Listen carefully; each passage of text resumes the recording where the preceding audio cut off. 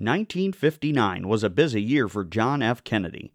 Although the young senator wouldn't announce his official campaign for president until 1960, he began laying the groundwork by visiting communities across the nation.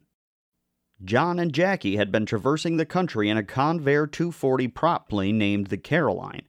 On the morning of September 26, 1959, JFK and his campaign team boarded 5 smaller planes in Eau Claire to make stops in Rice Lake and then on to Rhinelander for the day before meeting up with Caroline in Duluth. Landing at the Rhinelander airport, Kennedy was met by Northwoods leaders of the Democrat Party. During a short press conference at the airport, members of the local press continually asked him if he was running for president. Kennedy wouldn't confirm his ambitions, but the silent message in his visit was clear. Kennedy was then shuttled to the Labor Temple, formerly on the corner of Anderson and Pelham Streets in Rhinelander. Chairman of the Democrat Party of Oneida County, Henry Berquist, was the toastmaster at a luncheon at the Labor Temple, where he presented John and Jackie with a box of scented moss, based on a gag perpetrated by Gene Shepard, creator of the hodag, some years before.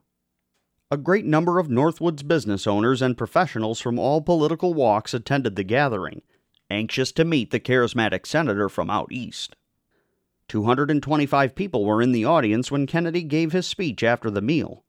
He focused on the challenges of American farmers and rural communities. Oneida County had some 200 registered farms at the time. 4 Rhinelander high school students were given the opportunity to interview Kennedy after his address. Before the delegation made its way back to the airport, John and Jackie were given a miniature hodag statue as a memento of their visit to Rhinelander.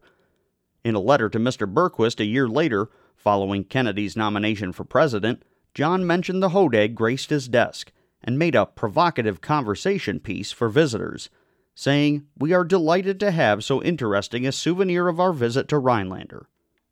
John F. Kennedy would of course go on to win the presidency, holding office until his assassination in 1963.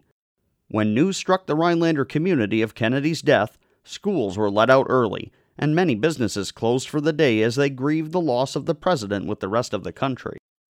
The John F. Kennedy Presidential Library contains a number of items from his visit to Rhinelander in 1959, including pamphlets given to him about the history of the hodag.